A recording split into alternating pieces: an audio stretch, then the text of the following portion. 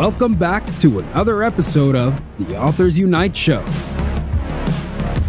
Here's your host, Tyler Wagner.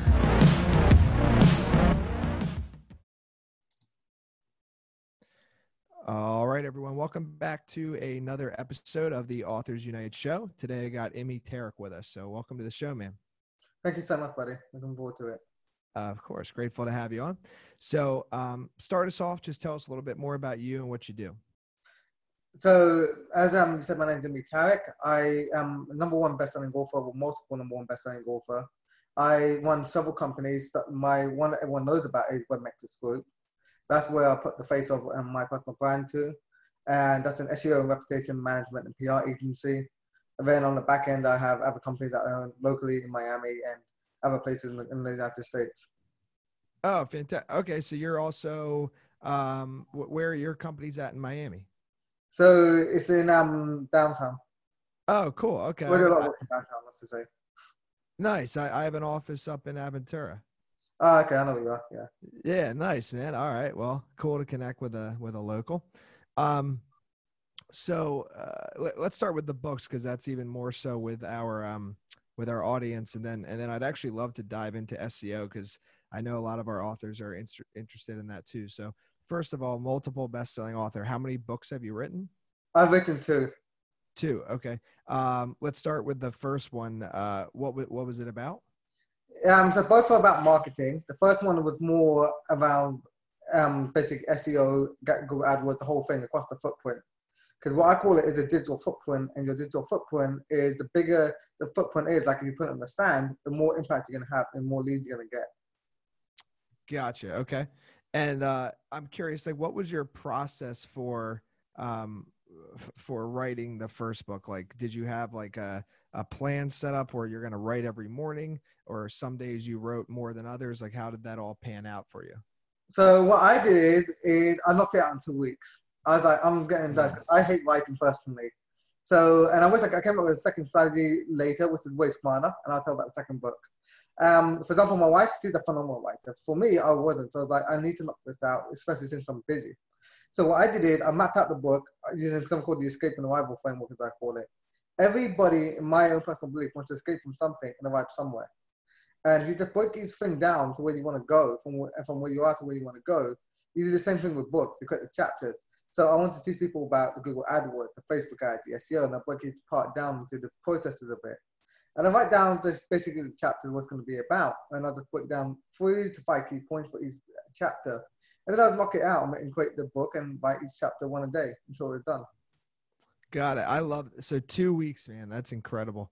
Now, to hit bestseller for them both, can you talk us a little bit behind the scenes of how you ran those campaigns? So for the bestseller, what I did for this one is basically I contacted all my friends who have massive lists. And then one of my friends had 1 million people on his email list. And basically I just put the book at $1 and I just ran on the Kindle version and I just run the traffic and let it go. And then I also had called up a few friends and said, look, can you leave reviews as well? And of course I compensated them and helped them back out on their books because they were authors as well. Banging enough reviews, then I actually got #1 in the advertising category on Amazon. Oh, fantastic. So it wasn't like very small little weird categories. I actually got on the big categories. Oh, yeah. No, for sure, man. That's awesome. Yeah, advertising is a great category. Okay. Now, let's dive in a little bit to the SEO. So as far as SEO is concerned, I think one of the hardest parts for people is one, I mean, I think it's pretty complex to a lot of people. And two, it seems to me that Google's like always changing its, what's important to it. So at least right now in this present moment, how would somebody rank on SEO? Like what steps would you run them through? Okay, so actually it's funny. Since I wrote that book for 2 years ago, it's only now, but I actually done anything different and changed the way I build my links. But the rest of the SEO, what I've done, has not changed since 2017. Right? I think a lot of people get so obsessed with every update with Google, but they're trying to change and they do tactics. Like they do in their business as well. They do tactics. They don't do strategy. And I don't know if I called a mentor of mine earlier. He said, 2020 is the year that everyone is going complex. They're really making life way more complicated than it needs to be. I do the bare minimum and I outrank everybody because If you look at the 80-20 rule, the 80-20 rule isn't resulting from 20% of the effort. Well, that is also half true because you can have to go a step further. 80-20 squared or 80-20 cubed, meaning 64% of the result can come from 4% or 50% of the result from 1%. Mm-hmm. So what I've done is, after 200 algorithms, I was like, if I think about how does Google make their money, or any advertising platform, not just Google, Facebook, Pinterest, YouTube, I know YouTube is owned by Google, Snapchat, all of it. These guys sell data in order to make their money, and let advertisers use that data to put their products in front of other people. So with that in mind, for them to be able to get data and for they need people to use that platform. For people to use that platform, it has to be 3 things that have to be answered, or 4 things actually. The 4 things that have to be answered is this. I go on that platform, does it solve the user intent of what they wanted to get from that platform? So for social media, we go normally for distraction. If we go somewhere like search engines like Google or Bing, we are going to find the problem solved. YouTube, we're either going to get problems solved or we're going to go and have entertainment on there for videos. So it's about solving their intent. Then the next point is experience. I don't care how good your information is. If your website takes ages to load, you're going to leave. Especially since we're a mobile dominant society predominantly. And we're using 4G, 5G data, and websites, for example, take like a minute to load, you're not going to be on there. Or if it's very hard to find your stuff, even though you get the best information, no one's going to want to use it. So the user experience is the second thing. The third thing is trust. And this is what I'm going to say about what I changed since 2020, since 2017. When it comes to trust, anyone can put a website up or put information out. For example, Tyler, you could put an article and blogs out and pretend you're a lawyer on a website, even though you've never done law. Legal or not is not the point. The point is anyone can fake anything online. Yeah. With that, Google needs to know to solve the user intent and make sure the information comes from a trusted source, it's a trusted website and trusted brand, and it's actually someone legitimate behind it. So now what we're doing is they're grading websites according to the EAT system, which is a fancy way to say we want to see that the information coming from real authors. If it's coming from real authors, then we know that it's or you're the author, then we know that we're good. If not, it's not going to be a trusted source anymore. And the fourth is what I consider is engagement. If you answer these 4 algorithms every single time, you will never go wrong. Now, question for you on the third one. How do you kind of like let Google know that you're the one, like how do they know? Okay, so what I like to do is several things. So for example, the first one is if we look at, for example, a book is a great way to get it, right? About a topic. And put an Amazon and Google Books. That's the first way you can do it. It's a really very powerful strategy. Goodreads as well, actually. The 3 places when you get your books to be Google Books, Amazon, and Goodreads. Got it. Then what you can also do is when you click the site, you also want to go to industry trade publications or even to places like Forbes and have articles written about you around that niche in the industry and mentioning you with links coming back to your site. And probably the third and most overlooked principle is I like to build a minimum of 300 social profiles to my home and root domain because I want to own a brand for my name.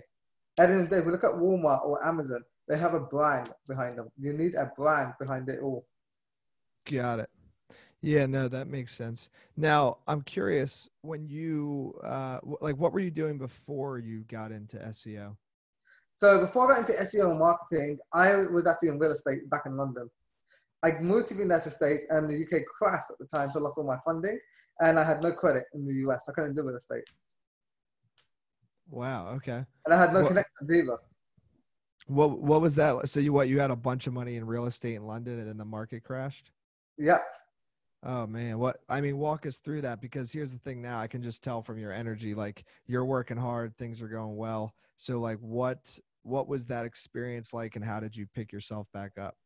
Okay, so when I moved from London, when I bought my real estate, for example, I bought a deal from 250,000 and went up to $1 million. Now I got a percentage of that. It wasn't all mine. I had friends who were involved, but basically I made about $5 million net there. And then when I moved, the currency crashed from $1.6 for every pound to 1.3 in the space of 2 weeks. So I lost a lot of money very quickly. Then I had to pay capital gains tax. Then my family stole money from me. And when I came over to the United States, I had nothing, and I sold up everything in London. And when I sold everything, I'm like, if I go back, I just want to put the money back into London. I just lost a lot of money. I lost over $3 million there. So I'm like, what's the point of me going back to London? So I was like, okay, I have to find a way to make myself work in the United States. And I had no skills at the time. I didn't understand business at all. I got lucky because I followed my dad, who did real estate when he was, before he died.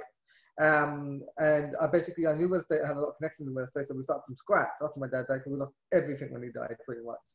Mm. So I knew how to recover quickly. When I lost both my parents, I had to recover quickly. I had no one to support me at that point. So it was that hunger and determination. And then at the time I was dating my wife, and she moved in with me. I'm like, I need to find a way to figure out how to make money so I can give my wife the life that she deserves. Yeah. And it's just really that determination, because I didn't want to fail her. I didn't want to look in the mirror every day and like, I could only give you this life. It's not the life I promised you. And that was what drove me. Mm-hmm. So what are some of the key differences that you noticed, just like kind of business and life like wise, from like London to Miami, or just US in general? So I hang out mostly between Orlando and Boca. My company is actually in Miami. Okay. So what I realized, it depends where you are in the US as well. Like, we went to Indiana, and it was very weird in Indiana. Yeah, it's different, right? there. So London is very stressful, very busy. It's like, I would say it's more like New York, actually. New York is very stressful as well. The culture is very different, and the taxes are ridiculous, and the quality of life sucks. In America, I think as long as you want to work hard, the quality of life is way better here. There's more opportunity towards self-development. There's a lot more opportunities in business to make more money. There's a lot more freedom. There's a lot more ways to keep your money. In London, the taxes are generally minimum of 50 to 70%. So crazy to me, man. Honestly, the that percentage is just nuts to me. But even like 40%, is that seems high to me too. But yeah, well, I'm gonna put it this way, even like London. So in Miami, right, for valet parking, it'll cost me maybe $50 for a day. This one in valet in central London, on the most expensive street in central London, it cost me $750 for a day in parking. $750 for a day? Yeah. Oh my God. Get out of here. I see it. I took my wife there. I didn't know it was that expensive. And we went to a photo shoot for our first date in person there, and we were in London. It's like a $10,000 photo shoot. And then I found out I had to pay $750 for the parking. I thought about leaving my car and just getting a taxi, and they get towed. And then I picked the car up from the tow. I really thought about it. That's honestly probably worth it. I mean, dude, these are things that's just so crazy. That's like not even heard of. Oh my God, dude, that's nuts. How do people even survive there? That was King's Road, and it's the most expensive road in the whole of London. It's the wealthiest community there. But they also, when you buy the houses there, you get kind of a permit, but everyone else will get screwed over. Okay, so if it's called King Road, so anybody going to London on King Road, park a couple blocks away and then walk over. I think that's your best bet. So let me ask you this: with a lot of things, I know you just recently made a change with your SEO kind of tactics, at least one part of it, but it's been kind of the same since 2017. What do you see coming in the future, like with Google and other search engines? Like what's going to happen, especially because now I think, and what I'm kind of getting at here is I watch Gary Vee a lot, right? He's talking about Alexa a lot, like voice. So a lot of things like that. So what's kind of this next big play that you think we can make that will kind of be ahead of the game? The biggest play is to build your brand, personal and company brand at the same time. At the end of the day, the brand owns the traffic and the assets. At the end of the day, I want to also just focus on SEO. I will focus on building social media places. Like Pinterest is a personal favorite of mine. You can drive hundreds of thousands of visits a month on Pinterest. And it's especially good if you're hitting women who are at the age of 35 and over, who are making 6 figures a year or more.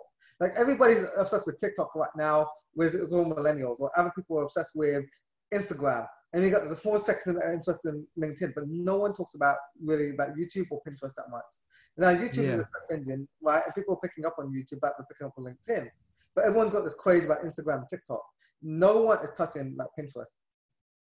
Yeah, you know what's interesting is I've heard some of my friends, they've been talking about Pinterest recently, and I just haven't learned it yet, but they said they've been having some really good results. For me, LinkedIn has been absolutely huge from a B2B perspective. Like I'm in love with LinkedIn. It's seriously like the root of my business. So I love it, but like you know, SEO, my team's we just kind of been getting on top of it, trying to figure it all out, and then with Pinterest, I just haven't even had the time to fully dive into it. But what are you kind of doing on Pinterest? Like what are you I seeing? hire, so I know the Pinterest algorithm and how to do it. I don't have the time to run Pinterest. I'm not very, Okay. how to put it, graphically inclined, right? So I'm not very good at graphics. I'm much better at business. So I hire someone who's very, very good at graphics. She does all my graphics for me. I taught her the SEO part, and she does it all for me. Ah, okay. So you have a process, and then you know, and that's what you do when you're growing a business is you learn it and then create a process and then hire somebody to fulfill the process. Yes. Um, Okay, so but I guess because you said you didn't have the time for Pinterest, so you hired somebody. So what exactly? And you know, give us as much as you're willing to tell us. But I'm just curious because as far as I know, with Pinterest, it just kind of seems like people put up these boards of like inspirational stuff and design and like I There's don't know. so many boards around different parts. Like I got Yeah, people who made a lot of money from web design on Pinterest from using boards and tracking it that way. I'm not gonna say I'm interesting. like the number one expert on Pinterest. Like I know SEO way better, but I know Yeah. enough of Pinterest to drive and do damage and drive a million visits a month on Pinterest.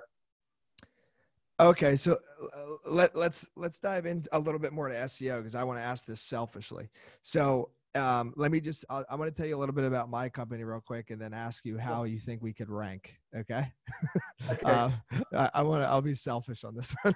So like you know, there's a lot of we're a book publishing and book marketing company, and it's called Authors Unite. Our website's authorsunite.com, and basically we are the best in the space at marketing books. As far as publishing, I mean, we're very good, but there's a lot of publishers out there. I think, did you self-publish? Yes, I did. Okay, yeah. So I mean, you can self-publish. I mean, you can go to Kindle Direct Publishing. It's not too hard to like self-publish, right?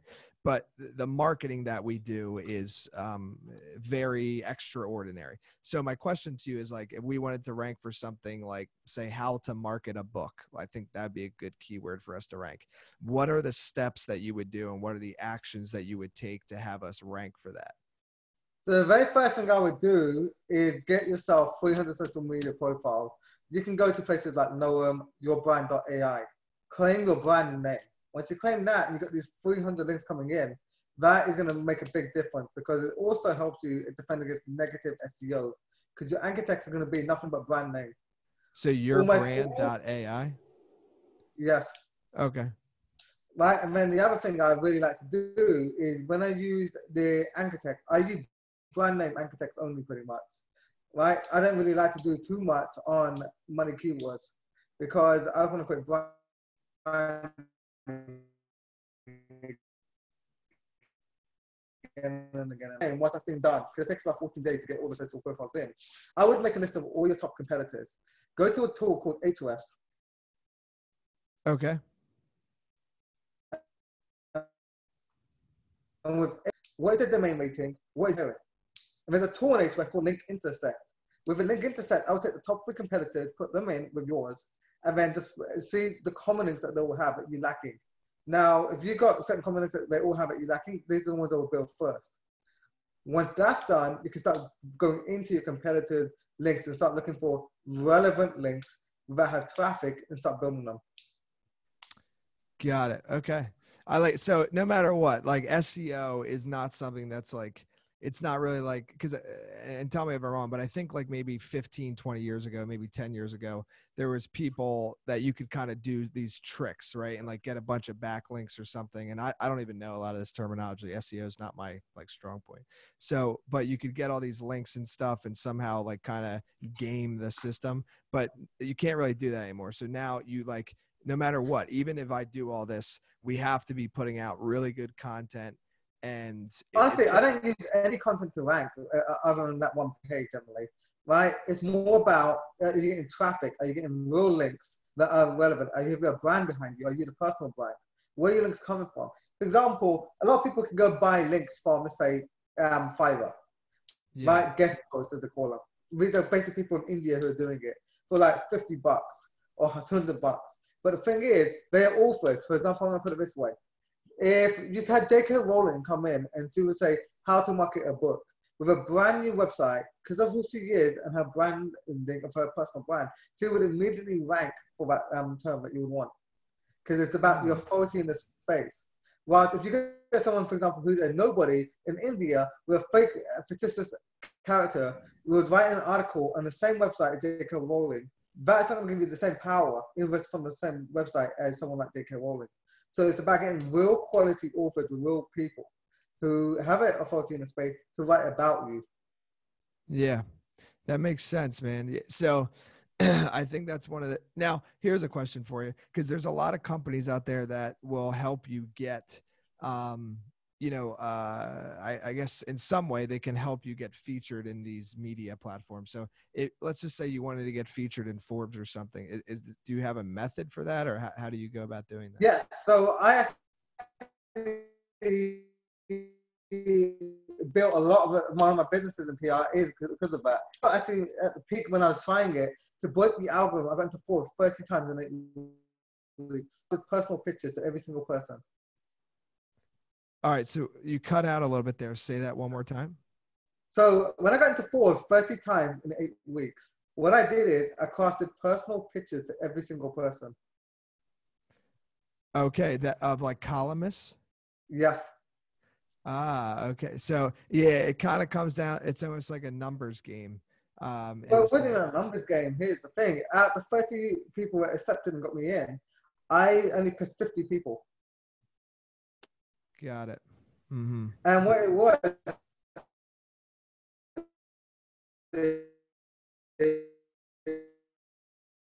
here's the thing, people, this is my PR world as well. They have so much ego behind them. They think that everyone owes them more entitled because they might be an influencer. They might have 8 figures in revenue, but yet they're actually then barely 6 figures or 7 figures, right? But they feel entitled because they have a brand behind them. And the thing is, no one gives a shit about you. The thing is, everyone's looking at what's in it for me. So when you're trying to spit your story, it's not really going to be helpful for you to try and get into Forbes. What you should be trying to focus on is, what does the platform want, the publication, and what do the contributors want? How do I add value to that contributor's audience and to the publication's audience? And if this is a quote or mention, I get to use the logo as seen on, I get that credibility still, but I also get to now utilize this in a way where it makes sense and help people succeed. And then also, for example, like Forbes and Inc., they pay their writers if they get a certain amount of articles and a certain amount of traffic. So for example, I become very adept at driving traffic. I can drive over 15 million visits a month to any website. So I drive millions and millions of visits to my contributors who help me out with my PR business, and I send them articles about high quality. And I make sure something mentions, and they get so much traffic from me, but they're very, very happy. That's amazing, dude. Dude, I love what you're doing, man. It's honestly incredible. So, really, last question. I'll leave it to you. Like, is there anything else you want to share? And then where can people find you? Literally, I think everybody listening to this in my audience is interested in what you do, learning from you, potentially working with you. So, I'll leave it to you. The one thing I'm gonna say is when I said 2 things actually. The first thing is, an entrepreneur, never ever give up. My favorite book of that is called The Obstacle Is the Way. I love that book. It literally got me through so many hard and rough times. For example, when my dad died, he was actually assassinated, and it was fucking rough on me. When you want to recover from those type of losses, it takes more than just willpower, right? And you have to find the silver lining and hope in one thing. Like, I had a deal last year collapse for $100 million. On the last day, the day it was about to be signed, it collapsed for $100 million payout to me. That fucking stung as well. Now, I wasn't bad at my dad's assassination, but still, it fucking hurt. It's like, yeah. I worked on that deal for probably about 6 months, 12 hours a day, right? And it stuck. And here's the thing, when you are going through hard times, just as I am saying, but I always say the light at the end of the tunnel. I don't want to wait till the light at the end of the tunnel. I will light it up myself. I will light the tunnel up myself. That is the most powerful thing is self-reliance as an entrepreneur. Second thing is, form a network and connections, build connections, personalized connections with people, thinking how can you create a win-win and help them more than anything. At the end of the day, if you're not going to help them, why would anyone help you? Or if you do help them, they help you or you help them, and they don't pay it back or you don't pay it back, it's going to hurt the relationship. For example, I had this girl, I was willing to help her out, and she just didn't pay it back, wasn't grateful, and I stopped helping her. I won't help her anymore. I did it because I liked her mission. I'm like, as much as I like your mission, there's only so far I'm willing to go since you're not grateful and you're not willing to pay it back. Nobody likes a user. When you're trying to reach out to anybody, whether it's the media, whether it's to get new clients, whether it's to just build relationships, how do you help the other people as well as get back? It's the same with SEO, even the links. You've got to build relationships with these industry publications and everything else. To get links, it's a relationship game at scale. Mm-hmm. And the biggest deals come from relationships. And the saying goes that people do business with people who they know, like, and trust. Right? And you only get business with people who you know. It's who knows you and what you do and how you can help them. No one cares about you. They care about what's in it for them. And when you can get what's in it for them and be transparent with what you want and make it a fair win-win, it's a lot easier to make things happen. I call it the non-negotiables of the terms. In business, you create your non-negotiables, and same with your relationships. Business and relationships are almost identical. Non-negotiables, get that out the way. You're broken on those. Everything else can be negotiated to the point, and you can give it in on the best even. The main thing is that your non-negotiables are not crossed. Those are your boundaries that matter. Everything else is irrelevant. So many people get obsessed with, like, we have to get the best thing for this and this. No, this is what I need. This is one non-negotiable. Everything else is irrelevant. That's the number one piece of advice I can give people. These three things. I love it, man. Well, look, what's the website? Okay, the website is webmetricsgroup.com. That's WEBMETRIX group.com. Or you can just find me on LinkedIn, Instagram, or Facebook, Imi Tarek. Perfect, man. Well, look, thank you again for coming on the show. I really appreciate it. I know I learned a lot, and I'm sure our audience did too. Thank you so much, buddy. I appreciate it.